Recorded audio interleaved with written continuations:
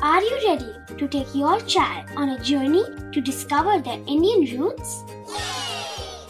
Introducing Chimes, the ultimate audio platform for young minds aged 3 to 15. At Chimes, we believe in the power of storytelling to connect children to their cultural heritage. From captivating folktales to colorful festivals to mesmerizing history, Chimes brings the rich stories of Indian traditions to life. So connect your child to their Indian roots with us. Download the app today and start the journey. Search Chimes Kids Audio Stories and Podcasts app on Apple or Google Play Store. Chimes, audio that inspires.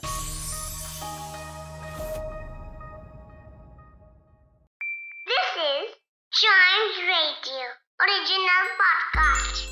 As Robert Frost famously said, poem begins in delight and ends in wisdom.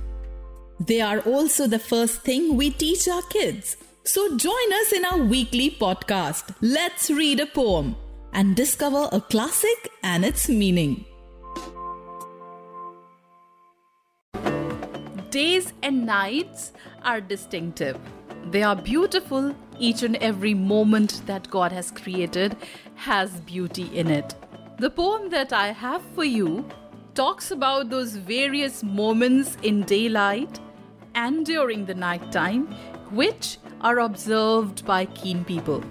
The poem is called Daylight and Moonlight and it's written by Henry Wadsworth Longfellow. Here it goes.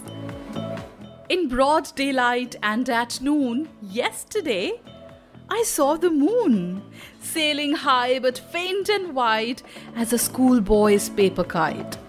In broad daylight yesterday, I read a poet's mystic lay, and it seemed to me at most as a phantom or a ghost. But at length the feverish day like a passion died away, and the night serene and still fell on village, vale and hill. Then the moon, in all her pride, take a spirit glorified, filled and overflowed the night with revelations of her night. And the poet's song again passed like music through my brain. Night interpreted to me all its grace and mystery. This poem very beautifully describes how day is bright, at times how on a bright day, even in the afternoon, we spot faint moon in the sky. But the same moon is not as bright as it is in the night. In the night, the moon is on its complete glory and people are able to enjoy its beauty. A very beautiful reverie about meaning of the cycle of day and night for us in this poem. For other poems, listen to more episodes of this podcast and don't forget to like, follow and share Let's Read a Poem.